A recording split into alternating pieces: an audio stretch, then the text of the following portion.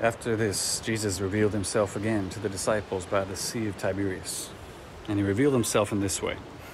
Simon Peter, Thomas, called the twin, Nathanael of Cana in Galilee, sons of Zebedee, and 2 others of his disciples were together.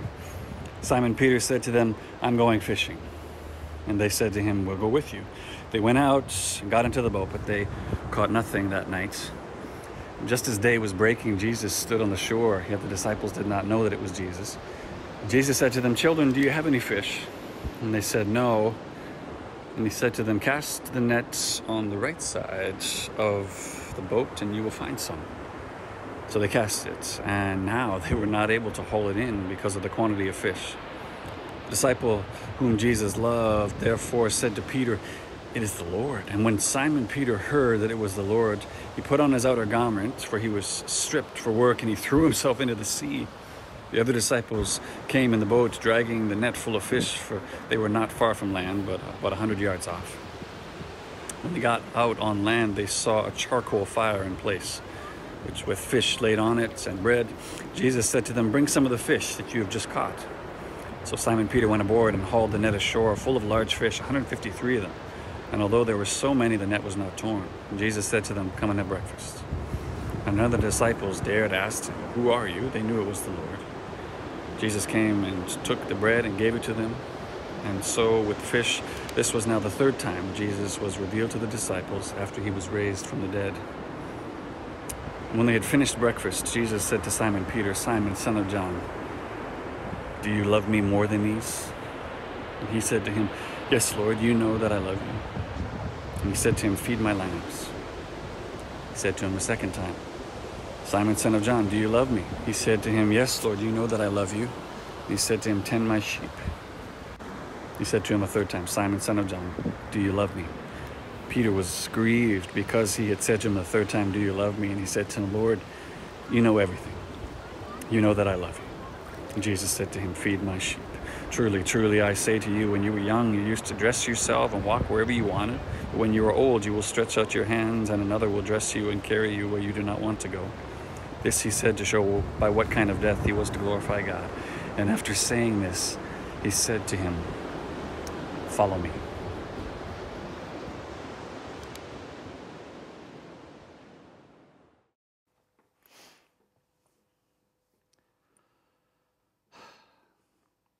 I love you. I didn't say it. I wanted to. We wanted to. It's wrong that these moments pass you by with no warning. There should be a feeling at the time, some kind of sign, something that stops you. It makes you realize that you'll never get the chance again. You know, it's one thing to end the day with a fight, hurtful words, the revelation of some failure that creates this distance between you and someone else, and then having to do, the hard work over the coming days of trying to repair that distance between the two of you. It's another thing entirely to end the day or end a conversation with someone in those same awful ways, but then lose any chance for repair entirely. And just think about it.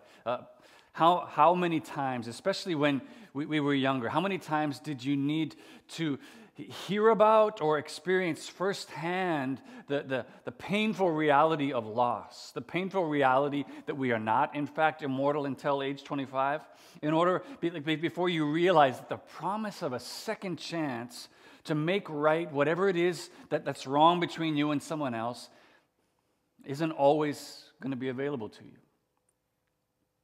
I know for me, it's the reason I know I've said numerous times to my kids over the years when they were in conflict with one another or us. I remember just saying, "Okay, right, yes, I get it. Okay, I'm sorry. I know that you're hurt. I know that you're so mad with them right now. But can I just ask you? Can I just ask you something? If you knew that this was the last time you were ever going to see them again, if you knew that." Somehow you were found out ahead of time that they weren't going to make it home from school tomorrow. They weren't going to make it home from work or whatever. And this was the last time you would see them. Would you still be all right leaving things like this between you as they are right now. And I know that's something that is so hard in the moment when emotions are so high to remember, and yet that's the thing that's so important to remember, right? In light of how profoundly frail and fragile we come to learn that life truly is, along with the absence of a promise of tomorrow for anyone, how important is it that we remember that reality in that moment before the door closes, before the car drives away, or before the phone hangs up? And I know, okay, I get it. That might feel like, wow, that's a pretty heavy way to begin an Easter Sunday message. I can imagine people sitting in their homes right now like, I know it's COVID, but is he okay? Remains to be seen, I guess. But bear with me, because I mention all that, and I bring that up because I think feeling the weight of that, feeling the reality of that, is actually incredibly relevant to helping us understand the full significance of this breakfast meeting between the resurrected Jesus that he has with his disciples that we just read about, and for Peter in particular. If you don't know the story of Peter, if you never read that before, if I could just give you a quick, previously on WandaVision update here, Peter has actually just experienced this exact experience of conflict and failure, but then losing any opportunity following that to make things right again himself. He's just experienced that exact thing. For here's the thing, the night before Jesus dies, the night before he's crucified and laid in a tomb, Jesus has gathered all of his 12 disciples and followers around him to celebrate one last Passover meal in an upper room. And over the course of that meal, Jesus reveals some really troubling, difficult news to them. First of all, he reveals that one of his chosen 12 disciples, is going to betray him into the hands of the religious rulers that are wanting to put him to death. And he also reveals all of them are going to fall away. They'll all abandon him. And of course, everyone is upset by this news. Everyone's deeply troubled to hear this. But Peter, and if you read more about Peter, you'll see this is just classic Peter. Peter stands up, just shouting over everyone, wait a minute, what? No, Jesus, absolutely not. No, there's no way. I don't know about all these other guys, but even if all these others fall away, I never will. To which Jesus replies that Peter, he says, actually before morning, you're going to deny me 3 times. To which Peter replies, again, classic Peter, nope. Sorry, you're wrong, Jesus. Nope. No, even if I have to die with you, I will never deny you. And yet, exactly as he'd said, within hours, Jesus is arrested, all the disciples are scattered, and waiting outside, warming himself by a charcoal fire, not once, but 3 times, Peter denies even knowing who Jesus is. But then, again, just in that same heartbreaking way that we were just talking about, although Peter is just gutted by this failure, he's just overwhelmed with grief and sadness for what he's done, by 3 p.m. the next afternoon, Jesus is dead. Jesus is gone, making any hope for repair or restoration now impossible. So you see, I think we need to understand that this is the incredible weight that Peter has been carrying around now since that night, as well as the cloud overshadowing all of Peter's meetings with Jesus since his resurrection. We need to understand and feel the weight of that in order to have the fullest understanding possible of what's going on here in this passage we're looking at today. Just all the emotional baggage that Peter is carrying into this incredible third encounter that Peter has with the risen Jesus on the beach.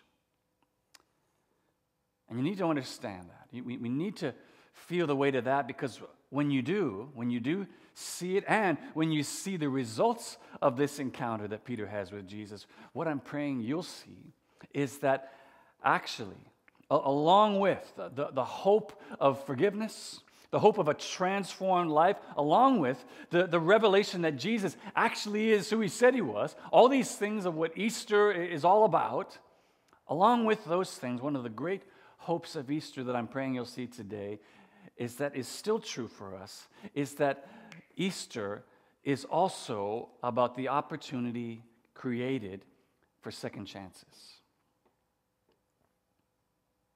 Resurrection of Jesus is all about the opportunity that it created for second chances. And in order to just show you what I mean by that, help you see that in this passage that we're looking at, all I want to do is just look at it for a few minutes, just talk about it together, and show you, first of all, the way Jesus sets the table for a second chance with Peter, and then finally just look at Jesus' offer of a second chance to us.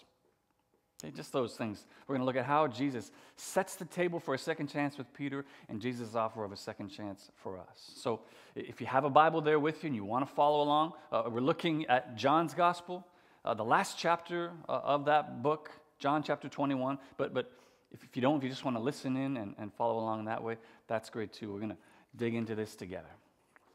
Hoping you'll see all these things I'm just mentioning we're going to talk about. So let's do this. Let's look first of all at setting the table for a second chance. Setting the table for a second chance. And actually, you see this kind of thing, this setting of the table all the time today, actually. Like whenever, for example, a couple is celebrating some special anniversary, maybe a family is planning for a reunion, and everything from the music playing to the menu that everyone is going to be enjoying has these important memories or significance attached to it. Right? So maybe a husband will try to cram himself into the suit that he got married in 25 years ago. Maybe a girlfriend will prepare a special Spotify playlist of songs that they both loved when they first met. At the tables or on the walls at a family reunion, you might have framed pictures of family members or special memories. All these things that this nostalgia that is attached to those things. And the same thing here. When you read the events that leading up to and included in this breakfast that Jesus has with Peter and his disciples on the beach, Peter and the disciples on the beach, they too, all these different pieces have nostalgia of Peter and Jesus' history plastered all over them. Consider, first of all, this miraculous catch of fish that we talked about there, where Peter and the other disciples, they bring in this miraculous catch of fish after Jesus advises them to cast their nets on the other side of the boat after having caught nothing all night. If you go to Luke's gospel and look in Luke chapter 5, you'll see this. This is where Peter first meets Jesus. Jesus first calls Peter to be one of his disciples. The circumstances are almost identical. Literally, like they haven't caught anything. Jesus, throw your nets on the other side. They bring in a huge catch of, it's almost exactly the same. So again, you're seeing there's already this significance attached between these two meetings that Jesus has arranged. I think interesting to note, however, that one of the only differences that you do see between these two catches of fish is that when Peter first gets a glimpse of who Jesus truly is in Luke chapter 5, he wants to run away from Jesus. He says, "Depart from me, Lord, for I am a sinful man." Whereas now, even with the weight of Peter's failure looming large over him, now he's desperate to be near Jesus. He's jumping out of the boat to try to get in as fast as he can to be near him. I think that's an important significance. But okay, so these are relatively pleasant memories, though. And moving forward, the memories and the nostalgia begins to take on a sharper edge and a darker tone. For, first of all, the charcoal fire over which Jesus chooses to cook breakfast on the beach bears an awful, striking resemblance to the charcoal fire over which Peter had carried out his 3 denials of Jesus. That's that charcoal fire he was warming himself around.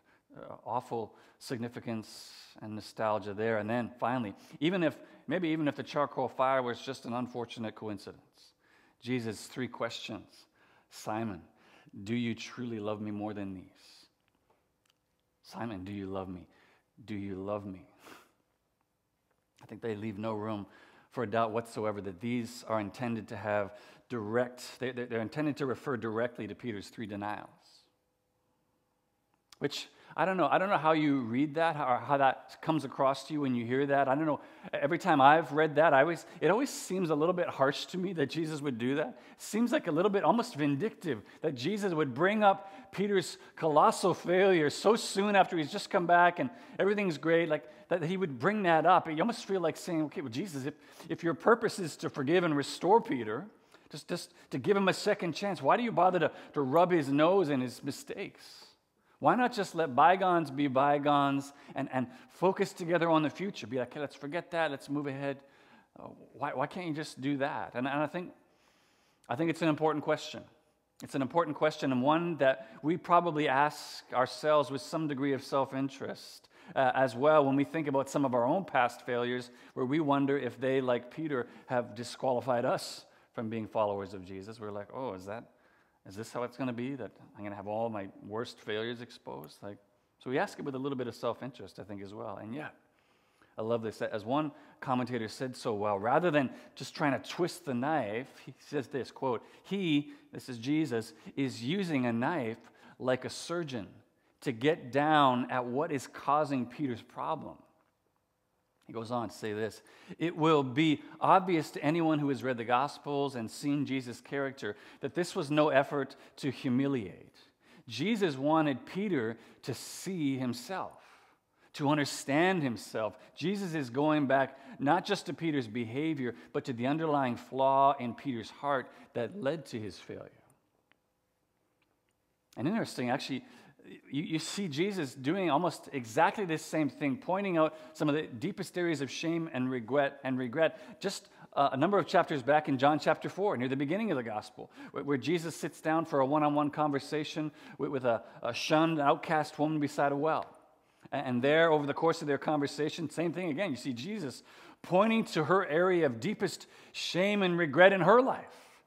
The reason that she's been shunned and cast out by her community. He says, call your husband, knowing that she's had 5 previous husbands, and the man she's living with right now is not her husband. He points right to it and presses right on it, and which means, well, it means one of two things. Just considering even these 2 examples. When it comes to the idea of setting the table for second chances, it means either Jesus has the worst table manners possible, or Jesus actually has some beautiful redemptive purpose behind his deep cuts. And I think the answer is actually the second option, particularly when you consider, just think about how relationships work. Most of us know that while everyone, we all want to be accepted. We all want to be embraced by the person we love, and yet, I don't know what it is, but it's like there always remains this deep-seated fear and worry in each of us, especially early on, but certainly even well into the relationship also. There remains this fear that there are certain aspects of our personality, certain desires, certain experiences from the past that we need to keep hidden, that we need to keep closed off from others and hidden away, because we think if they were ever exposed, if we were ever seen as we truly are, we wouldn't be accepted or embraced. That's this fear that we seem to carry with us. But do you see now what's going on in this passage we're looking at today? This is precisely why, in truly offering Peter a second chance, Jesus presses on Peter's greatest point of failure. Again, why? Not to humiliate Peter, but because what Jesus needs Peter to know is that he's not inviting him back to be a follower of his on some kind of probationary basis. Right? Like Jesus is not saying to Peter, like, yeah, okay. All right, Peter. I'll tell you what, listen, yeah, you can be back on the team, but I'll tell you what, I hope you don't think you're going to be doing anything except warming the bench for the next couple of months, all right? Listen, you just sit there and be quiet. Try not to wreck anything else, and we'll see how this goes. Like, no, right? That's not at all what's happening. What Jesus wants Peter to know is that, Peter, he's saying, Peter, I see your deepest, darkest failure. I see your place of deepest shame and regret. I see all of you as you truly are, and yet I still embrace and accept you fully. That's the reason. That's the purpose behind why he's doing this. I mean, if you just look at the conversation between Peter and Jesus, although, yes, it's painful, Peter says he's grieved at these cuts that Jesus is making. What you see is that at each cut of remembrance, do you love me? What you also see is Jesus applying the healing balm of acceptance and recommissioning. Feed my lambs, tend my sheep, follow me. And I think Jesus does that for 2 reasons. First of all, he does that because he wants Peter to know that he is free of any judgment or condemnation anymore of Peter's failures in the past. But I think he also does it because he wants Peter himself to be free from that past. He wants him to be free so that he can get on with what Jesus is going to recommission him to do now without being free from the shackles of guilt and regret of always having to look over his shoulder at these failures in the past. Jesus is like, no, I want you to know I'm free of that, and I want you to be free of that so you can get on with what it is that I'm calling you to do. Okay, so that's Jesus setting the table in order to offer a second chance to Peter. And I think actually it's a table that Jesus, it seems like he's been setting from the moment that he rises from the dead. For if you remember that passage that we read as this service opened, when the women come to Jesus that first Easter morning to come to his tomb to anoint his body and find the tomb empty, what does the angel say to them? He says, go tell his disciples and Peter that he is going before you to Galilee. There you will see him just as he told you.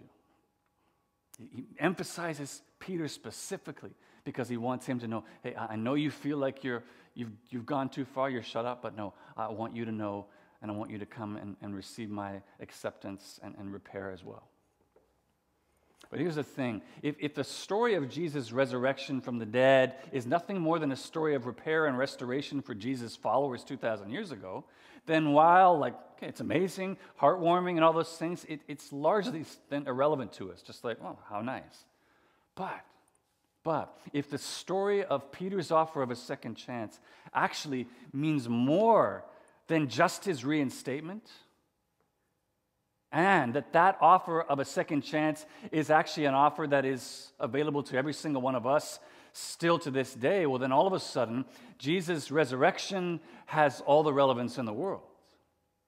So let's just quickly look at this now, at Jesus' offer of a second chance for us, because I believe that is what it's showing us.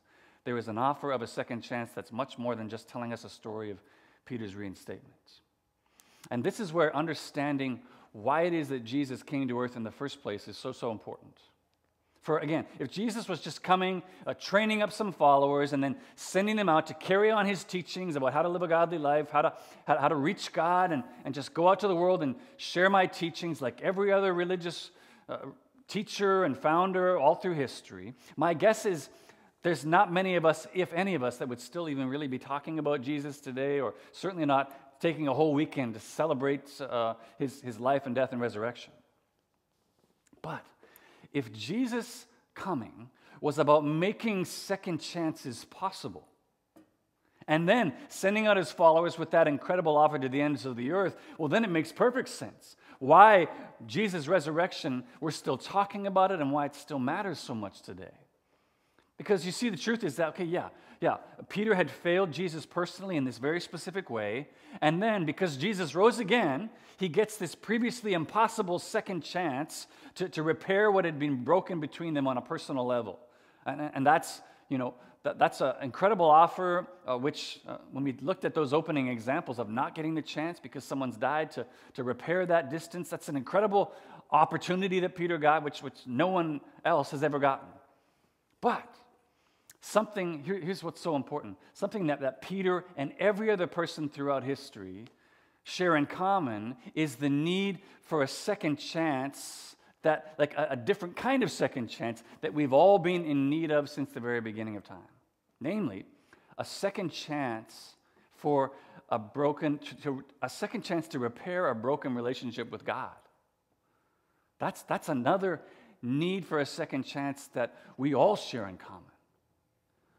For in the book of Genesis, we read about man and woman in perfect relationship with God, and yet through their rebellion, they bring sin's curse on them and onto the world, and as a result, Adam and Eve, they are expelled from the Garden of Eden, expelled from God's presence. And although, God hadn't died, we're told there's this flaming sword that guarded the only entrance into the garden again to cut off the path, cut off that guards the access now to God, to being in his presence and to being in relationship with him.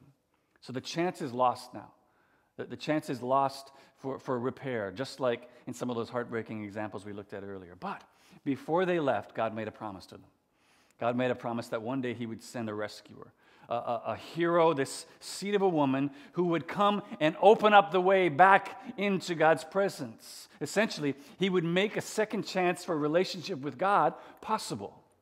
That was God's promise to them. And the message of the Bible is that in sending Jesus to live a life of perfect obedience before God and then give his life in exchange for ours, literally stand underneath the blows of that flaming sword himself for us, Jesus made that second chance for repaired relationship with God through faith in him possible. That's what he was accomplishing in his death. And then so what the resurrection means now is that God accepted Jesus' payment on our behalf, and that his death really and truly did make that way back to God and into relationship with him open once again. And here's the most amazing thing: open now for all time. He took the blows of that judgment and made that access now, that opportunity for relationship, open for us for all time. He gave us a second chance. And so, I think the only question left then to consider on a day like today, and in light of all that, is just to simply ask this: have you taken Jesus up on his offer? Have you? Have you taken him up on his offer? Maybe like Peter, you feel too unworthy of being in a restored relationship with God. Maybe you didn't even know that that was something that was possible. But one of the other great benefits of having this record of Peter's interaction with Jesus over breakfast, one of the great benefits of it is that it shows us that not only is a restored and repaired relationship with God possible, also no failure is significant enough, is big enough in order to make Jesus' offer of a second chance null and void. There's no failure too big that makes this offer not valid for you and for me. The thing is, yeah, it's true. It's like taking Jesus up on his offer could feel hard.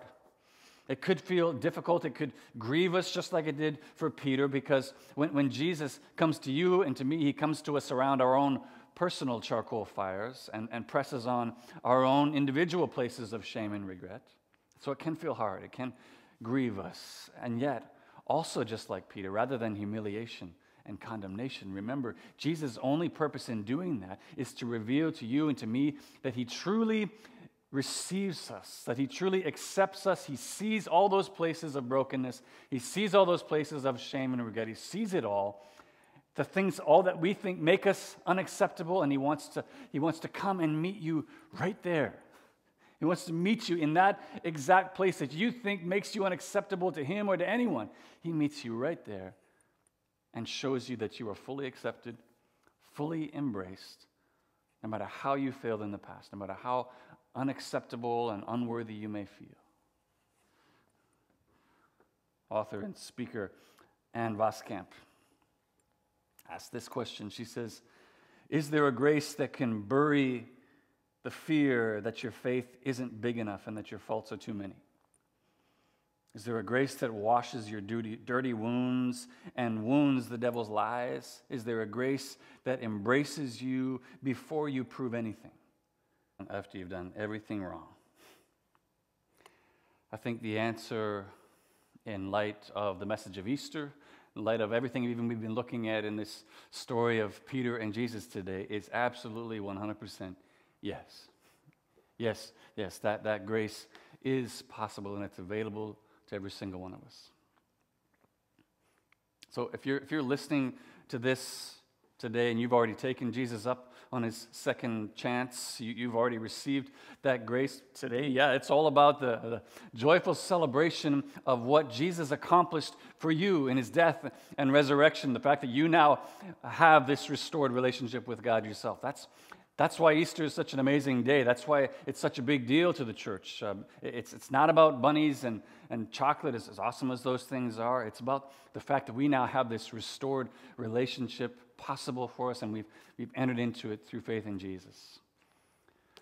But if you're listening to this today and you know you've never taken Jesus up on his offer, or maybe again, you didn't even know that offer was possible or being made, well, my prayer for you today, if that's where you're at, is just that you would see that Easter is all about God's personal offer to you today of forgiveness, of acceptance and embrace and restored relationship with him, no matter how you failed in your life.